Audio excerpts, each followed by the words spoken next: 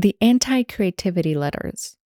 Advice from a Senior Tempter to a Junior Tempter by Richard E. Nisbett, the University of Michigan. Note: the letters that follow fell into my hands under remarkable circumstances that I'm not at liberty to reveal. The correspondence bears a striking similarity to the Screwtape Letters, edited by C.S. Lewis. In those letters, a senior devil advises a junior devil about how to win the soul of a human being for Satan. The senior devil is very knowledgeable about human psychology and is a clever student of human frailties and how to make the worst of them. Similarly, in the letters reproduced here, a senior tempter, as he calls himself, working on behalf of an underworld figure he calls the Anti-Muse, counsels a junior tempter about how to prevent a young psychologist from being a productive and original scientist. I think the letters constitute an interesting set of hypotheses about how to stimulate and how to prevent creative work in psychology.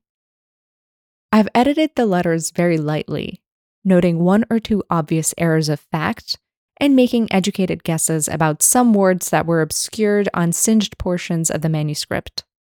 Phoebe Ellsworth, Susan Nisbett, and Lee Ross made comments that were helpful to me. 1. My dear Slump, I'm surprised that you are allowing your patient to continue his association with these friends of his. You may have been thinking that they would keep his mind off his work and therefore help to ensure his lack of productivity. This is dangerous nonsense. They are quite stimulating and unpretentious people for the most part. The fact that they are not psychologists provides no advantage for us. All of life is a source of psychological ideas, and the more interesting the people he associates with, the more interesting are the psychological ideas he's likely to turn up. What you want to do is to restrict his associations to people in his own field, on the grounds that these people are pleasant enough and it is really more useful from a career standpoint to hobnob with fellow professionals. Then, of course, you want to steer him away from the people who are absorbed in interesting work and towards the sneerers. When it comes to associates, there is nothing so useful as sneerers, especially if they are intelligent and witty. They are sure to dismiss your patient's ideas, should he be so foolish as to discuss them, as trivial, old hat, obvious, or patently ridiculous. Old hat is really the most useful accusation because it need never be proved. The clever sneerer knows that he or she need merely assert that an idea is an old one. Such an assertion will not be called into question one time in 100. On the rare occasion when the sneerer's bluff is called, it is child's play to merely generalize the putatively novel idea up to some suitably vague level of abstraction and then assimilate it to some distant ancestor. My colleague Fallow very nearly succeeded in throwing Leon Festinger off the trail of dissonance theory by encouraging him to associate with people who could be counted on to tell him that dissonance was nothing more than rationalization recycled into new bottles. Festinger's unfortunate self-confidence blocked that move, but with a more humble patient, you would have won every time. I'm quite pleased with your reading program for the patient. I note you have steered him away from philosophy and literature by intimations of hot air, speculation, fantasy, waste of time, and so forth. This is much to be commended because great philosophy and great literature are an unparalleled source of ideas in psychology. I hardly need remind you that my colleague Doldrum botched the Schachner case in every way. Personally, I think one of his biggest mistakes was that he encouraged Schachner to read The Magic Mountain as an adolescent. I think he had some vague idea of steering Schachner toward becoming a mediocre novelist. In any case, Schachter read Mann's description of Hans Castorp falling in love with Claudia Chauchat, including the passage pointing out that the palpitations produced by the cold, thin air of the mountains were misrepresented by Castorp as evidence of his passion. He also allowed Schachter to read Bertrand Russell's observation that an injection of epinephrine administered by his dentist as a blood clotting agent, had caused him to feel extremely fearful until he recalled that epinephrine produced autonomic arousal. The result is too sordid and notorious to bear repeating. I'm well aware that my story about Doldrum and Shatner bears a superficial similarity to the utterly different case of myself and Daryl Bem. It is perfectly true that I allowed Bem to read the British behaviorist philosopher Ryle with his statement of the basic notion that beliefs can be inferred from observation of behavior. My action here was quite correct, as the subsequent hearing established beyond a shadow of doubt. Bem was determined on a career as a physicist. To allow him to read British empiricist philosophers concerned with human behavior seemed a valuable diversion. It could not have been anticipated that he would become a social psychologist. The anti-muse herself stated at the hearing that Bem seemed certain to become a second-rate natural scientist. My conscience and my record are clear. Nevertheless, I must admit to having learned something from the Bem experience. I think it is well to be guided by the motto, psychologists who are ignorant of intellectual history are condemned to repeat it in their laboratories. The behaviorist's wonderfully Philistine attitude made it easy for us in this respect.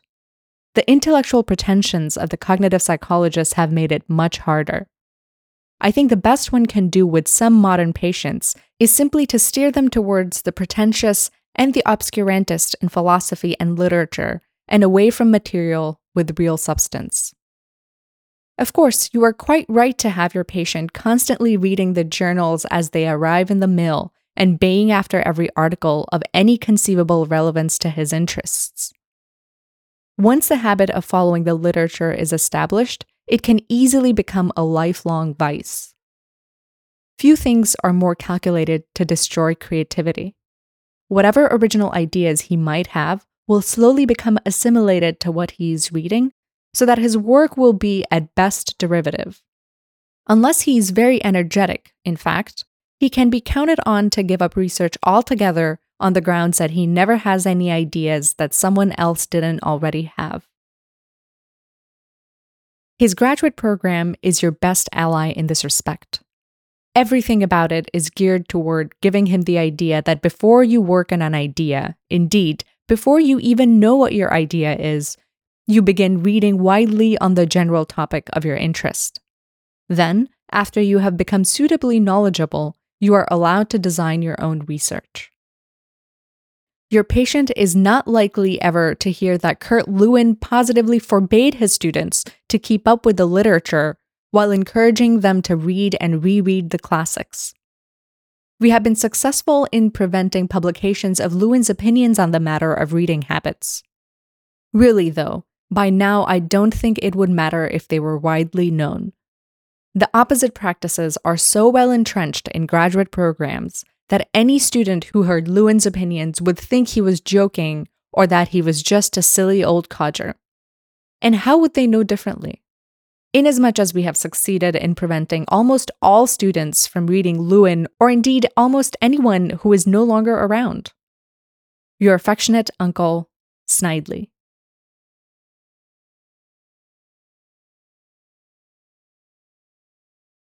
Two. My dear Slump, your point is well taken that sneerers can be hard to find these days. I readily grant that your work is made more difficult because of the cultural trend away from competitiveness and superciliousness. I was able to use the culture of the 1950s to create the poisonous atmosphere at that well-known East Coast department that admired such a high fraction of the talented young aspiring psychologists of recent decades. Every student lived in terror of the faculty's critical skills. Each member of the faculty could find 6 flaws in every design, 12 artifactual explanations for every finding, and 24 predecessors of every alleged original idea. Every student adopted that same stance towards his or her fellows. And, most important, that critical stance became part of the scientific conscience of every student. As a result, hardly one of those talented students has lived up to the early promise shown. each of them can be counted on to shoot on sight any glimmer of an idea the moment it makes an appearance on the horizon of the mind. But such an achievement would be hard to duplicate now. In the age of "have a nice day," you may have to make do with steering your patient toward the most agreeable folks he can find. These people will give him no criticism whatever. Indeed, they will avoid talking about ideas altogether because that might leave someone feeling left out. This is not as destructive as sneering, and it will not prevent real talent from flowering, but it is devastating to the intellectually lazy ones who do not want to work hard anyway. Your affectionate uncle, Snidely. 3. My dear Slump, I have received a report that your patient now has as his advisor a highly interesting psychologist, a woman who is doing very original and important work, and that he has begun to design research with her. I had to rely on our field office for this because somehow your letters fail to mention this tiny detail. I will have more to say about this both to you and to the divisional secretary. For the time being, a word to the wise. You're better off if I hear it from you. This is a severe setback, but all is not lost by any means. If I had a promotion for every graduate student I have rendered incapable of learning from a talented advisor, I would be in contention for the job of the anti-muse herself. That last is, of course, mere exaggeration for effect. There never has been, and never will be, a more talented temptress than our mother below. The tried and true ways are best at this difficult juncture. Your most important advantage is that nearly all young graduate students in the social sciences think that learning how to do research is like learning how to write a novel. That is, they think that they have to come up with an idea, which they then work on more or less in solitude, with the occasional criticism and advice from a professional. That, after all, is the way they functioned with their senior honors thesis. It never occurs to them that custodial care is all that most faculty are willing to give to undergraduates engaged in research. So they don't realize that a continuation of that apparently grown-up way of functioning will keep them largely ignorant of how to pursue an idea across a series of investigations in the face of failure, criticism, and a host of unanticipated difficulties. We know, of course, that learning how to do research is really like learning how to make movies. There are many things to be learned that are quite invisible to the novice. Some highly technical, some grand strategic, and some mundane seeming but crucial. The only way to do this is by working shoulder to shoulder, trustingly, with someone who already knows how to do it. But you have only to encourage the novelist analogy your patient starts with. Then he can be counted on to sit around trying to come up with the great psychological experiment, rather than rolling up his sleeves and going to work on the problems that his advisor and her research team are working on. Should you fail to prevent him from getting started on research, you can fall back on a variety of stratagems. A useful one is to make him highly concerned about whose idea he's working on. Make him feel that anything he does in collaboration with his advisor is just hewing of wood and drawing of water. He must be prevented from realizing that the idea will become theirs to the extent that he participates enthusiastically in the research and brings his own concerns and intellectual stamp to bear on it. If you are successful in nipping his collaboration with his advisor in the bud, keep him in his apartment as much as possible, preferably with a pad of paper in front of him. Bertrand Russell wrote in his autobiography that many a time during the writing of Principia Mathematica, he would start the day with a blank piece of paper in front of him and end the day with the same blank piece of paper in front of him. This is what you want to aim for. Don't let it occur to your patient to put a good book in front of him so that he can alternately think and read. Sitting down with the book has two effects you want to avoid. First, the book may facilitate his thinking, and second, even if it doesn't, he will at least have done some useful reading by the end of the day.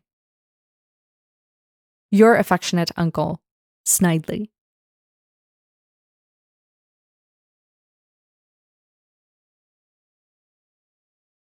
Four. My dear Slump, it has been some time since I have been able to follow your case closely. We have had a near miss with some physicists who were on the trail of the third force. It has ended well. They are now doing some quite mundane astrophysical work. But I regret not keeping in closer touch. I regret even more what you have reported. Your patient has had a distinguished graduate career. He has worked on several promising lines of work with several faculty members, and he has conducted a dissertation of some value and originality. It is no good for you to say that he was unusually talented. If he had wasted his time in school, I have the strong suspicion you would have taken the credit for that.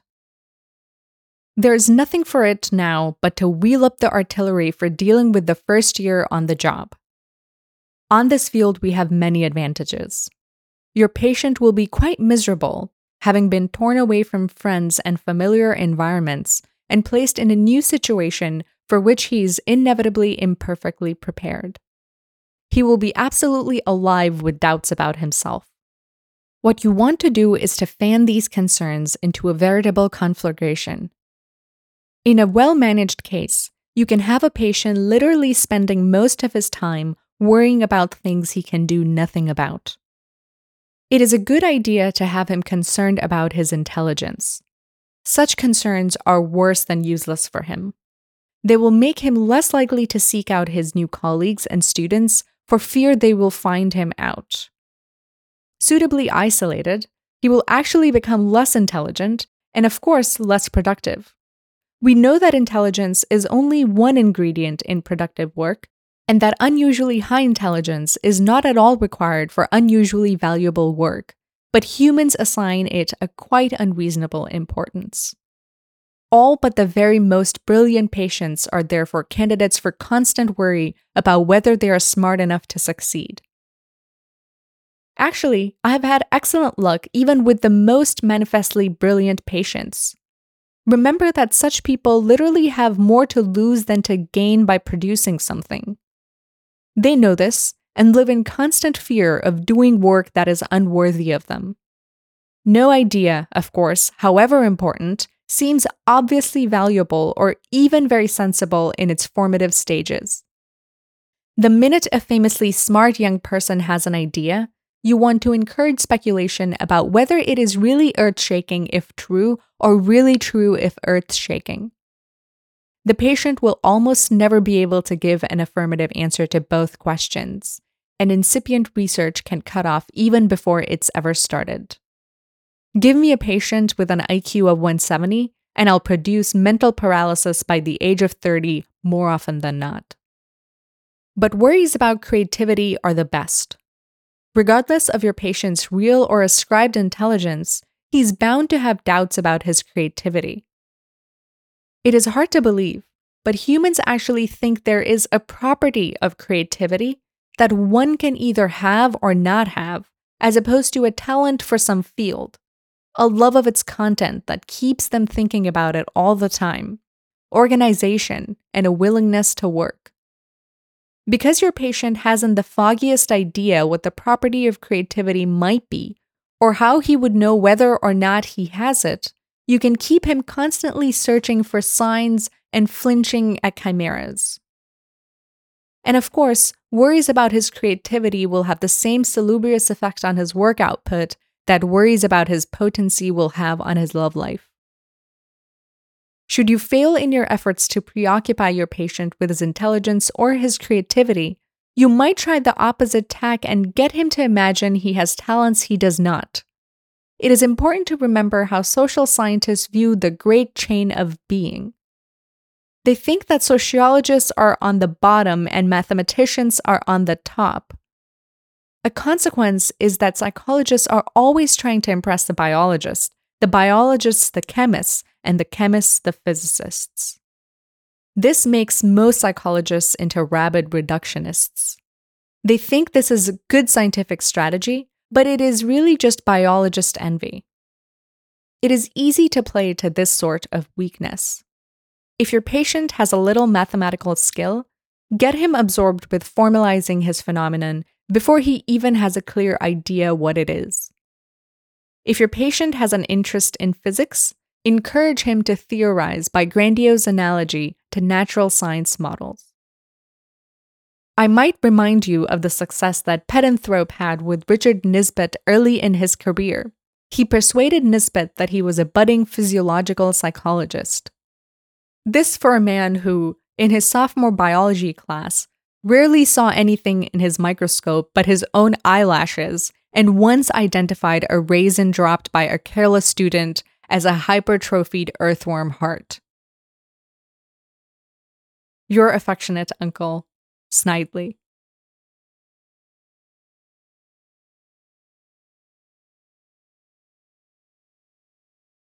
Five. My dear Slump, I was sorry to hear that your patient, though anxious and unhappy, is busily engaged in research. But you mustn't be discouraged by this. They almost all do it early on. What is troubling about your patient is that the research is something that he is genuinely interested in, something that proceeds from long-time concerns and that builds both on the thinking and the research skills that he developed in his research with his major advisor. What you want is to have him working on some trendy topic he has picked up by reading the journals. You want him to see some piece of moderately interesting work, get him to thinking that it is riddled with alternative explanations, and have him redo the experiments with the major purpose of showing that he is cleverer than the original investigators. Research is least dangerous when it is most reactive. If you play your cards right, your patient won't be doing experiments about nature at all, but experiments about experiments. Always remember that Einstein has written that the basic notion of relativity was obvious to him at age 15. If Gorgebinder had any sense at all, he would have kept Einstein at work on his electrical phenomena until he retired at that patent office. Relativity theory could have remained for decades a childish speculation of an obscure Viennese scientist. Closer to your patient's field, I remind you that John Garcia's work on the neurophysiology of conditioning was based on an experience in childhood that millions of humans have experienced and then harmlessly forgotten. He had a piece of licorice for the first time at the age of 10 and became nauseated from stomach flu a dozen hours later. He ever after avoided licorice. This led him to the experiments that extended the possible interstimulus conditioning interval from seconds to hours and established forever that organisms are differentially prepared to learn certain associations. I don't mean to slight the great Baumgartner. He kept almost a whole generation of learning theorists busy as beavers with utter trivia. But only a few more colleagues snickering about anecdotes and introspections at the right time could have held the line for us with Garcia. Still, you have to hand it to Baumgartner. Garcia's manuscripts were kept from publication by editors and reviewers for years on the grounds of rank implausibility of the phenomenon, not to mention multiple artifactual explanations for the experiments. Imagine the magnitude of Baumgartner's task given that half of the editors and reviewers would have experienced the Garcia phenomenon themselves and would have found it impossible to explain by contemporary canons of learning theory. Once you have steered your patient away from research that is meaningful to him and that makes connections with long-established interests, you want to keep him constantly busy. The human who said that idle hands are the devil's workshop never met a modern workaholic. After you have drained most of the pleasure from his research by making it derivative and reactive, you can absolutely suck it dry by making him do it all the time. Of course, I don't mean the zealous pursuit of an idea that makes people work joyously and without exhaustion for days and nights on end. I mean the steady drip of 7 days a week, 10 or 12 hours a day, regardless of whether he's working on anything of any real interest to him. You want him eventually to wake up every morning, viewing his research with all the enthusiasm of a prisoner for the rock pile. It will help you achieve this if you understand the relation between grace and worldly success for the 16th century Calvinists. The Calvinists believed that salvation was through grace and that no one could know for sure just which humans had grace. On the other hand, all those with grace were blessed with worldly success. Thus, worldly success was an indicator at least of salvation, while having some rewards of its own. There is a direct analogy here for the relation between creativity and sheer production for the modern professional, especially scientific professionals. They know that what counts is creativity and that all creative people are productive in some sense. They also know that it can be hard to tell just what work is genuinely creative. From there, it is only a step to get them to focus exclusively on the productivity and to slide into a tacit equation of productivity and creativity. Here you have the academic reward structure massively on your side. Academic decision makers count notably better than they read. We have recently encouraged the rapid promotion and advancement of many psychologists whose work, whatever its value in terms of quality, is wretchedly excessive in terms of numbers of publications. The oeuvre for most of these people would be better if there existed only a third of it. I don't mean the best third. That would be true of most scientists. I mean a random third. The importance of our success with these people cannot be overestimated. Given the current temper of the times, young people are sure to regard the meteoric rise of these people as having occurred because of their absurd publication lists rather than in spite of them. And they will not be wrong.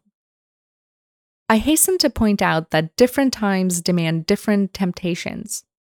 In my heyday, I would have deflected your patient toward work that was socially relevant.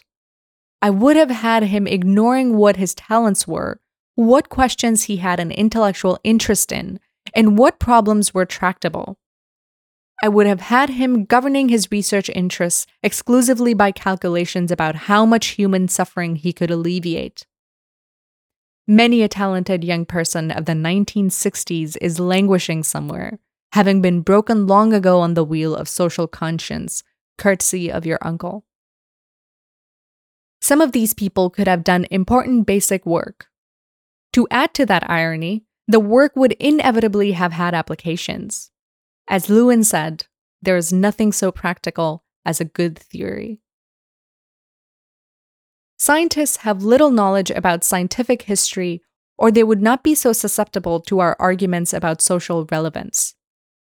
Euclid had more to do with curing disease than any physician who lived between Galen and Pasteur.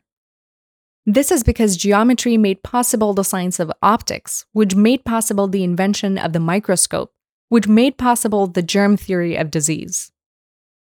I'm told we actually had some sophists working on Euclid, trying to lure him into working on leprosy. But the ancient Greeks placed too much value on intellectual curiosity for this to have had much chance of success. I've digressed to discuss the topic of different strategies for different eras because there is sometimes an undercurrent to your letters implying that I'm out of touch with modern culture and that my advice is out of date. Your opinion here is as mistaken as it is unwelcome. I think I read the papers as well as you. In the age of Tom Hayden, one plays on social conscience. In the age of Ivan Bosky, one invokes capitalism and the spirit of John Calvin. But back to work. Your patient's work, I mean. Ideally, you want your patient working on research all the time, the better to sterilize it for him. But realistically, even if he's obsessed with work, he can't do research continually. What you want to do is make any other work he does as barren for him as possible. Get him to take the same driven stance towards preparing his courses that he does towards his research. Put him into an endless round of over-preparing his lectures and tracking down minutiae that won't interest his students in the least. When this is done right, little research is accomplished, the teaching gets steadily worse, and the patient is bitter, burnt out case by the time he's denied tenure. But it must be admitted that getting your patient to spend too much time on teaching can be difficult. Teaching is not rewarded by the academy, and your patient knows this unless he's a fool. It may be more profitable to pit him to take the opposite tack and have him avoid teaching as much as possible and doing it as grudgingly as possible when it is required of him. It is important to remember that teaching in moderation is actually valuable for research. The necessity of explaining one's concerns to others and of putting them into a broader context, together with the effort to demonstrate why certain topics are interesting, all have the most direct benefit for thinking about research. We have had great success with scientists at the modern research institutes who are relieved of all need for teaching. Most of them are turning out to cease all productive activity within a matter of a few years after arrival. But the overarching principle here is to prevent the patient from doing things that are intellectually stimulating or pleasurable. After describing Tom Sawyer's famous achievement in getting his friends to whitewash his fence for him, Mark Twain observes that work is what a body is obliged to do. You want your patient doing only that which he is obliged to do, thereby thinking of it as work, and regarding everything that is intellectually stimulating as a distraction. It is particularly important to prevent him from talking with his colleagues. A cup of coffee with a stimulating colleague can be a disaster. It can easily result in a new idea, a new perspective, a new career. And yet it is so easily avoided. Busy, not today, nose to the grindstone.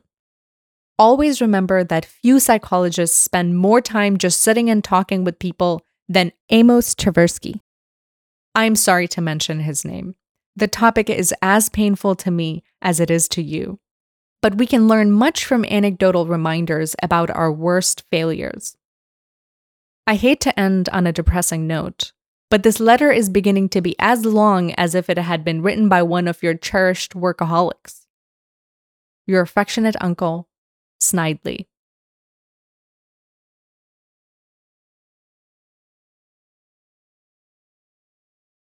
Six. My dear Slump, I think you are quite mistaken to cackle over the fact that your patient has fallen in love. It is true that love affords innumerable distractions and that he will be quite incapable of work during the inevitable troughs in the relationship. But on balance, we have more to lose than we have to gain. Freud pointed out that the primary concerns of the therapist, the domains of life that are most important, are love and work. And no one was more aware than he of the intimate link between these. When a human's love life is going well, work is likely to be carried out with special joy and contentment. These emotions are our deadly enemy. You may claim that it is mere coincidence, but it is certainly the case that your patient is doing suspiciously interesting work lately. In any event, you are to put a stop to it by any means possible. I hope I make myself abundantly clear. Your affectionate uncle, Snidely.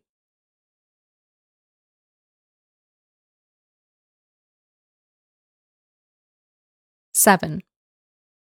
My dear, my very dear Slump, my munchkin, my morsel. The grim reports I've had to read today are tempered only slightly by amusement at your whimpering about whether my friendly tone and expressions of concern meant nothing from the very beginning. Oh yes, friendship and concern. We will return to those shortly. But for now, the contents of your report. You have let a man get launched on a series of investigations that can only end in disaster. The research is novel and important. Others will be able to make immediate use of the findings and the theory to enrich their own work. The research has obvious applications to significant social questions. His experience with this work will undoubtedly lead him to other important topics and will give him invaluable confidence to sustain him over slack periods. Almost the worst of it, he is having the time of his life. All of us down here feel the agony of the fun he is having, from the divisional secretary to the distraction agents. You will soon feel a particularly pungent form of this emotion. We have nothing really left at our disposal for this man but a last-ditch effort to convince him that he did the work only to get tenure. This has been known to turn around several careers that were particularly threatening. But you, of course, will not be entrusted with this task, or with any other task of its sort. My unhappiness at your failure is mitigated only by my amusement at contemplating your reassignment. My friendship and concern will be conveyed most convincingly, I trust, by the letter that awaits you here describing your new duties. As a hint, I shall point out that you will soon be yearning for the days of your previous career as an assistant boredom clerk. Your affectionate, your friendly, and most deeply concerned uncle, Snidely.